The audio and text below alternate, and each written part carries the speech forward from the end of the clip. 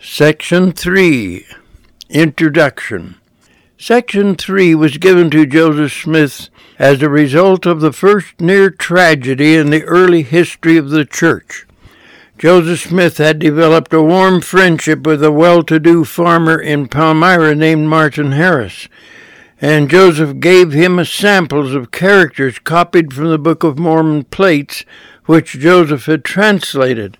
Joseph asked Martin to show these samples to a noted linguist, Professor Charles Anthon, at Columbia College, later called Columbia University. The professor was very impressed and gave Martin Harris a written statement certifying to the authenticity of the characters and the correctness of the translation by Joseph Smith. Of course, he finally got around to asking where Joseph obtained the plates, and when Martin Harris said the characters came from a record delivered to Joseph by an angel, the professor immediately tore the certificate to pieces. Nevertheless, Martin Harris had seen enough to convince him that Joseph Smith was a true prophet, and his translation skills were definitely authentic. He therefore placed his farm in the hands of a hired man and left immediately for Harmony, Pennsylvania, where Joseph was living, so he could volunteer as a scribe for Joseph as he translated the plates. After Martin Harris had written 116 foolscap pages, he pleaded with Joseph to let him take the manuscript back to Palmyra to convince his wife and some of his skeptical relatives that they were engaged in a divine project. However, when Joseph asked the Lord for permission to let Martin Harris borrow the manuscript to show to his family, it was denied. But Martin Harris was not satisfied and pestered Joseph to ask again. Again it was denied. Finally, Martin swore he would only show the manuscript to his wife and several specified relatives if the Lord would just let him take it back to his home. The Lord finally consented, and the manuscript was hauled off to Palmyra, New York. But Harris was reckless with the manuscript and showed it to people at every opportunity. The next thing he knew, the precious document had been stolen from the dresser drawer where he usually kept it. Martin Harris suspected that his wife had taken it, and so he tore up the mattress, the pillowcases, and searched other places where he thought his wife might have hidden it. It was never found. Meanwhile, about 1 week after Martin Harris had left for Palmyra, tragedy struck the home of Joseph Smith. At this time, Joseph and Emma were living in a very modest little structure on a 13.5-acre farm, which Emma's father had sold to them. It was here that their first child was born. It lived only a short time, and Emma almost lost her life as well. For 2 weeks, Joseph obtained scarcely an hour's uninterrupted sleep as he cared for his wife through this critical illness. As she began to mend, Joseph had time to meditate on the serious consequences of letting Martin Harris have the manuscript. Martin had not written to Joseph as he had promised to do. Emma also became worried and urged Joseph to hasten to Palmyra to see what had happened. This trip was taken in the early part of July 1928. Joseph took the stage, but on the trip he could neither eat nor sleep. His spirits were smothered with apprehension and fear. Only one other passenger was on the stage, and this gentleman watched Joseph closely, thinking he might be ill. The stage passed within 20 miles of Palmyra and reached this point about 10 o'clock at night. When the passenger learned that Joseph was going to walk 20 miles through the darkness, he insisted on walking with him to his home. They walked through the forest to save time, but did not reach the Smith home until nearly daylight. Joseph had to be supported the last 4 miles of the journey as he would fall asleep while walking. Upon arriving at the Smith home, Joseph was given a little nourishment while breakfast was being prepared for the stranger and the rest of the family. Joseph sent immediately for Martin Harris, and they were expecting him about 8 a.m., but he did not come. About 12:30 p.m., they saw him walking slowly down the road toward the house. When he came to the gate, he did not come in, but climbed the fence and sat with his hat pulled down over his eyes. Finally, he came into the house and sat down at the table as though he were going to eat. Suddenly he pressed his hands to his temples and cried out, "I have lost my soul." Joseph sprang to his feet and said, "Martin, have you lost the manuscript? Have you broken your oath and brought down condemnation upon my head as well as your own?" "Yes, it's gone," replied Martin, "and I don't know where." "Oh," said Joseph, "all is lost, all is lost. What shall I do?" Joseph's mother said he was completely beside himself. He expressed his most bitter anguish and self-condemnation for letting the manuscript out of his possession and offending the Lord by his insistent asking. Joseph left the next day for Pennsylvania. The whole Smith family was left in the deepest mourning. They had been willing to endure almost anything because of the privilege of being associated with this great work. Now the family was horrified. So far as they knew, Joseph had failed, and the work would be taken out of his hands. Immediately upon returning home, Joseph went to the Lord in prayerful sorrow. Moroni appeared, demanded the Urim and Thummim, and told Joseph he had committed a most serious offense. Then he said, quote, "If you are very humble and penitent, it may be that you will receive the Urim and Thummim again. If so, it will be on the 22nd of next September." But Joseph realized this would be more than 3 months away. A few days after this, the messenger again appeared to Joseph Smith and gave him the Urim and Thummim long enough to receive what is now Section 3 of the Doctrine and Covenants. No doubt Joseph was apprehensive as he began to receive the word of the Lord. Here is what the revelation said. The works and the designs and the purposes of God cannot be frustrated, neither can they come to naught. For God doth not walk in crooked paths, neither doth he turn to the right hand nor to the left, neither doth he vary from that which he hath said. Therefore his paths are straight, and his course is one eternal round. The Lord described his divine progression as one eternal round. This means one eternal round to bring to pass the eternal cycle of creation to which we presently belong. The Lord wanted Joseph to know that absolutely nothing is allowed to alter the course of this divine cycle. Mankind can be diverted, but not God.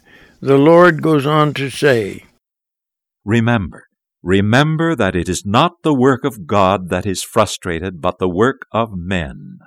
For although a man may have many revelations, and have power to do many mighty works, yet if he boasts in his own strength, and sets at naught the counsels of God, and follows after the dictates of his own will and carnal desires, he must fall, and incur the vengeance of a just God upon him. The Lord wants Joseph to realize what a serious offense he has committed against God. Behold, you have been entrusted with these things. But how strict were your commandments! And remember also the promises which were made to you if you did not transgress them. And behold, how oft you have transgressed the commandments and the laws of God, and have gone on in the persuasions of men. For behold, you should not have feared man more than God, although men set at naught the counsels of God and despise his words, yet you should have been faithful, and he would have extended his arm, and supported you against all the fiery darts of the adversary, and he would have been with you in every time of trouble. Joseph might have considered himself a nobody compared to well-to-do Martin Harris, but the Lord wants Joseph to realize that he doesn't have to curry favor with anyone. All he has to do is to be faithful to God. Now the Lord wants this unschooled youth to realize what a marvelous position he occupies in the sight of God. Behold, thou art Joseph, and thou wast chosen to do the work of the Lord. But because of transgression, if thou art not aware, thou wilt fall. But remember, God is merciful. Therefore, repent of that which thou hast done, which is contrary to the commandment which I gave you, and thou art still chosen, and art again called to the work. Nothing the Lord would have said would have relieved the anxiety of Joseph more than what the revelation declared in these 2 verses. Joseph was assured that if he humbly repented, he could still be chosen to fulfill his high calling. Nevertheless, his calling would still remain at risk unless he profoundly repented. In fact, unless the Lord was satisfied with his repentance, Joseph would completely lose his prophetic calling and his ability to enjoy the gift of translation. Except thou do this, thou shalt be delivered up and become as other men, and have no more gift. The Lord said Joseph had weighed in the balance the petition of this wicked man against the decision of the Lord, and favored the petition of this wicked man over that of the Lord 3 different times. And when thou deliverest up that which God had given thee sight and power to translate, thou deliverest up that which was sacred into the hands of a wicked man, who has set at naught the counsels of God, and has broken the most sacred promises which were made before God, and has depended upon his own judgment, and boasted in his own wisdom. And this is the reason that thou hast lost thy privileges for a season, for thou hast suffered the counsel of thy director to be trampled upon from the beginning. The Lord says he has a most sacred work to accomplish. He must flood the earth with the fullness of the gospel to come forth through the translation of the Book of Mormon. It is his plan to once more recover the descendants of the Nephites as well as the Lamanites from their rank apostasy and degenerate paganism. Nevertheless, my work shall go forth, for inasmuch as the knowledge of a Savior has come unto the world, through the testimony of the Jews, even so shall the knowledge of a Savior come unto my people, and to the Nephites, and the Jacobites, and the Josephites, and the Zoramites, through the testimony of their fathers. And this testimony shall come to the knowledge of the Lamanites, and the Lemuelites, and the Ishmaelites, who dwindle in unbelief because of the iniquity of their fathers, whom the Lord has suffered to destroy their brethren the Nephites, because of their iniquities and their abominations. The Lord wants Joseph to understand that this is why the gold plates have been preserved during all of these centuries, since the days of Mormon and Moroni. And for this very purpose are these plates preserved, which contain these records, that the promises of the Lord might be fulfilled which he made to his people, and that the Lamanites might come to the knowledge of their fathers, and that they might know the promises of the Lord, and that they may believe the gospel and rely upon the merits of Jesus Christ, and be glorified through faith in his name, and that through their repentance they might be saved.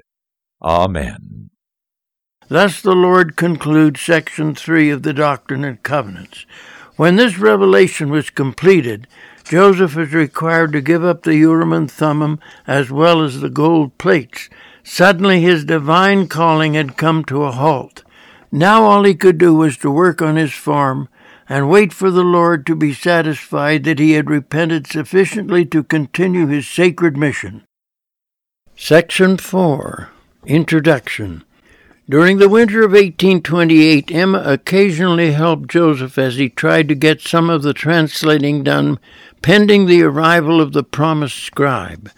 Emma Smith has left a very interesting commentary concerning this period. Quote, "The plates often lay on the table without any attempt at concealment, wrapped in a small linen tablecloth which I had given him to fold them in.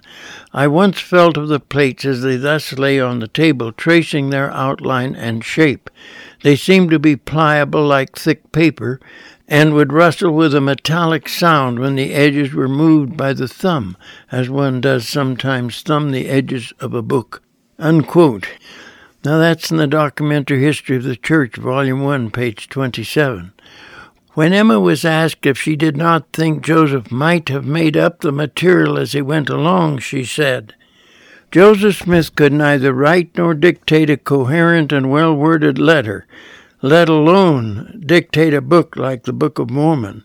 And though I was an active participant in the scenes that transpired, was present during the translation of the plates, and had cognizance of things as they transpired, it is marvelous to me, a marvel and a wonder, as much as to anyone else." Unquote. When asked if she really believed the Book of Mormon was of divine origin, she said, quote, "My belief is that the Book of Mormon is of divine authenticity. I have not the slightest doubt of it. When acting as his scribe, and she was being interviewed by her son, he would dictate to me hour after hour, and when returning after meals or interruptions, he would at once begin where he had left off, without either seeing the manuscript or having any portion of it read to him. This was a usual thing for him to do. It would have been improbable that a learned man could have done this, and for one so ignorant and unlearned as he was, it was simply impossible." This is quoted from Preston Nibley's book, Witnesses of the Book of Mormon, pages 28 and 29. Early in the spring of 1829, Joseph's father came to Harmony, Pennsylvania, and Joseph writes in his history that he received a revelation for him. We might mention at this point that during the next few months, Joseph was visited by a number of relatives and close friends who were anxious to know the will of the Lord concerning them. All of these revelations for various individuals who were supporters of Joseph contained approximately the same thing his father received, but with additional comments where appropriate. We will run across these individual revelations as we proceed.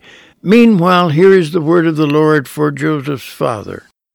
"Now behold, a marvelous work is about to come forth among the children of men."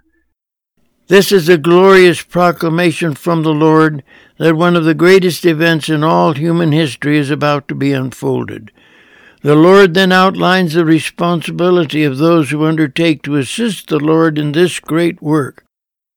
"Therefore, O ye that embark in the service of God, see that ye serve him with all your heart, might, mind, and strength, that ye may stand blameless before God at the last day."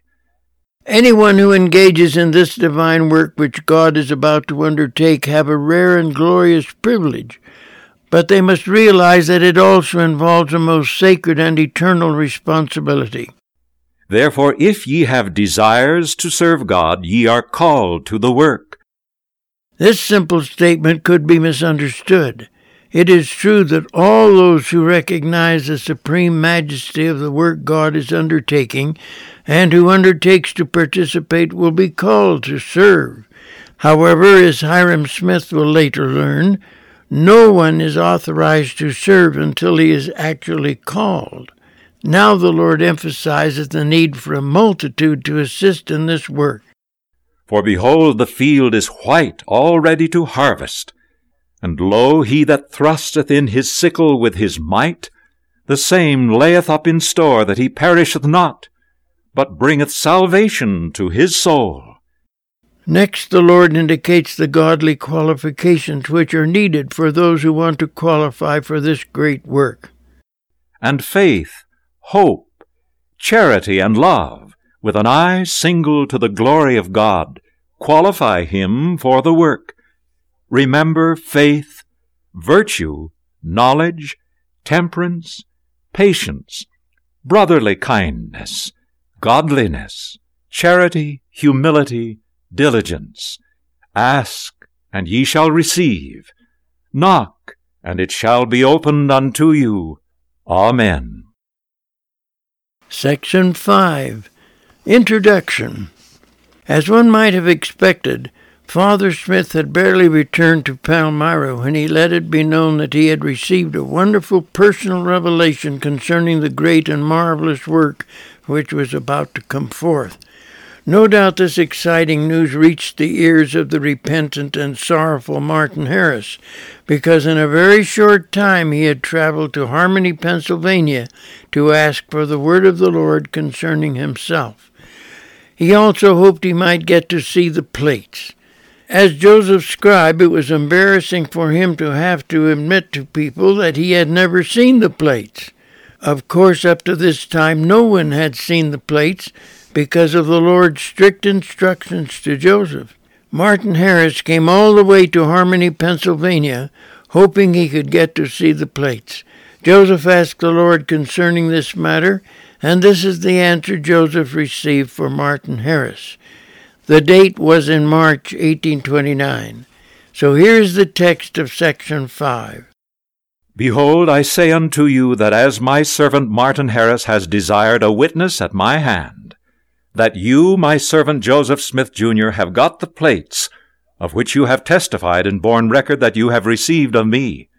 And now behold, this shall you say unto him, He who spake unto you said unto you, I, the Lord, am God, and have given these things unto you, my servant Joseph Smith, Jr., and have commanded you that you should stand as a witness of these things.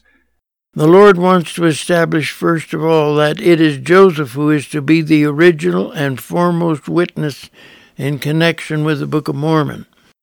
And I have caused you that you should enter into a covenant with me, that you should not show them except to those persons to whom I commanded you, and you have no power over them except I grant it unto you. And you have a gift to translate the plates, and this is the first gift that I bestowed upon you. And I have commanded that you should pretend to no other gift until my purpose is fulfilled in this, for I will grant unto you no other gift until it is finished. The miraculous power which God has given to Joseph Smith to translate or dictate the contents of this sacred record is a miracle in and of itself. The Lord says that until the recording of the Book of Mormon is completed, he will not extend the gifts and powers of Joseph. Verily I say unto you, that woe shall come unto the inhabitants of the earth if they will not hearken unto my words. For hereafter you shall be ordained, and go forth and deliver my words unto the children of men. Behold, if they will not believe my words, they would not believe you, my servant Joseph, if it were possible that you should show them all these things which I have committed unto you. Wicked people do not have the ability to believe even after they have seen concrete evidence. That is why nothing would be accomplished by showing the wicked the tangible evidence of the plates. They still could not read them and would probably say Joseph was just making up the words as he went along. O this unbelieving and stiff-necked generation, mine anger is kindled against them. Behold, verily I say unto you, I have reserved those things which I have entrusted unto you, my servant Joseph, for a wise purpose in me, and it shall be made known unto future generations. But this generation shall have my word through you. Notice that in verse 9, the Lord implies that someday he will be willing to make the plates available for various people to examine. But for the present, the people must be willing to accept the testimony of Joseph himself. Nevertheless, the Lord now makes an exciting announcement. And in addition to your testimony, the testimony of 3 of my servants, whom I shall call and ordain, unto whom I will show these things, and they shall go forth with my words that are given through you.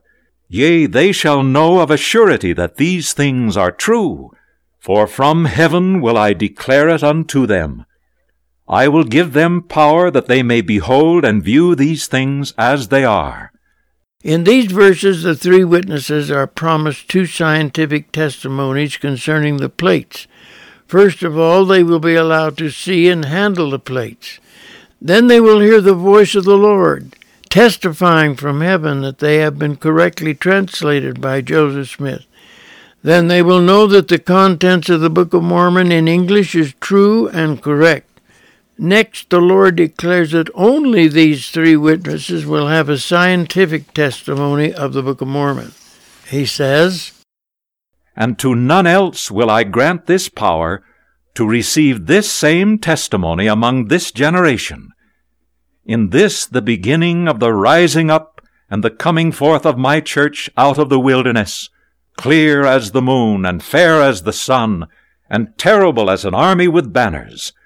And the testimony of 3 witnesses will I send forth of my word." The Lord then promises that those who hear the testimonies of the 3 witnesses and follow the promptings of the Spirit will be led into the waters of baptism and the reception of the Holy Ghost. "And behold, whosoever believeth on my words, them will I visit with the manifestation of my Spirit, and they shall be born of me, even of water and of the Spirit." The Lord says they cannot receive these sacred blessings as yet because they are not yet ordained to perform these ordinances. "And you must wait yet a little while, for ye are not yet ordained." Then the Lord warns of the burden of responsibility which will fall on all mankind who hear the testimony of these witnesses but do not accept them. They will not only be damned for rejecting these sacred testimonies, but they will be confronted by a desolating scourge. "And their testimony shall also go forth unto the condemnation of this generation, if they harden their hearts against them. For a desolating scourge shall go forth among the inhabitants of the earth, and shall continue to be poured out from time to time, if they repent not, until the earth is empty, and the inhabitants thereof are consumed away and utterly destroyed by the brightness of my coming. Behold, I tell you these things, even as I also told the people of the destruction of Jerusalem, and my word shall be verified at this time, as it hath hitherto been verified." This warning will be fulfilled as literally as the warning to the Jews that Jerusalem would be destroyed. In 70 A.D., the destruction of Jerusalem by the Romans was so devastating that scarcely one stone was left upon another. At this point, the Lord turns to Joseph Smith to remind him of his own delinquencies in allowing himself to be influenced by the pestering of Martin Harris. He says, "And now I command you, my servant Joseph, to repent and walk more uprightly before me, and to yield to the persuasions of men no more, and that you be firm in keeping the commandments wherewith I have commanded you. And if you do this, behold, I grant unto you eternal life, even if you should be slain." This statement concludes with a shuddering suggestion that even though Joseph is faithful in fulfilling his mission, he might be slain. A similar suggestion of possible martyrdom is set forth in section 6, verse 30. Of course, it was Martin Harris who hastened down from Palmyra to ask if the Lord would reveal how he felt about him. Now he finds out. First he gets a severe scolding, and then he receives a thrilling promise. "And now again I speak unto you, my servant Joseph, concerning the man that desires the witness. Behold, I say unto him, he exalts himself, and does not humble himself sufficiently before me. But if he will bow down before me, and humble himself in mighty prayer and faith, in the sincerity of his heart, then will I grant unto him a view of the things which he desires to see. And then he shall say unto the people of this generation, Behold, I have seen the things which the Lord hath shown unto Joseph Smith, Jr., and I know of a surety that they are true, for I have seen them, for they have been shown unto me by the power of God, and not of man." But the Lord proclaims a warning to Martin Harris. He is only to bear a simple witness to what he actually experiences. He must not arrogantly presume to preach or teach the gospel. The Lord knew that all three witnesses to the Book of Mormon would eventually leave the church, but Martin is warned that he must never deny his testimony as a witness to the Book of Mormon, or he will be condemned by God.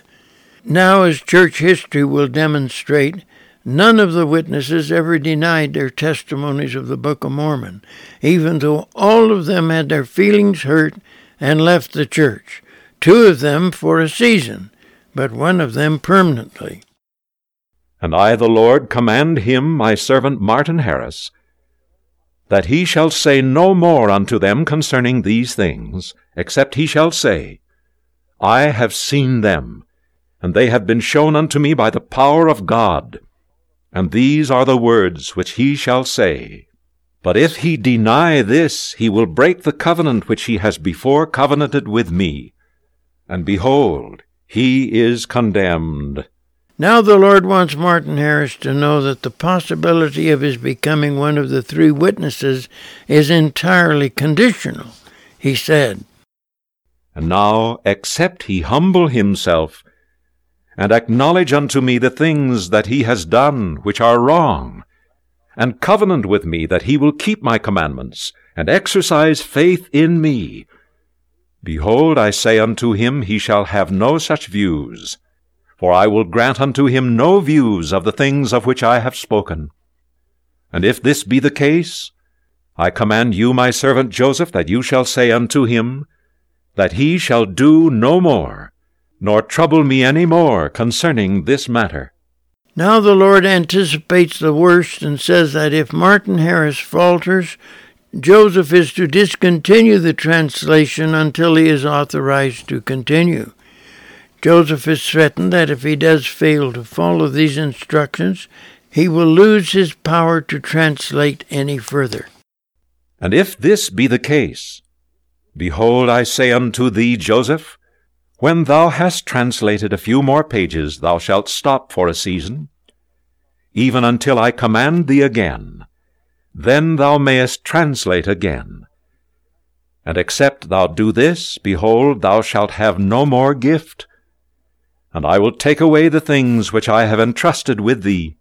The Lord then sees a vision of a secret combination seeking to destroy Joseph from off the face of the earth, and warns Martin Harris that unless he humbles himself in the deepest petition to the Lord, he will not be one of the witnesses, and he will become ensnared with Satan's secret combinations that will seek to have Joseph Smith destroyed.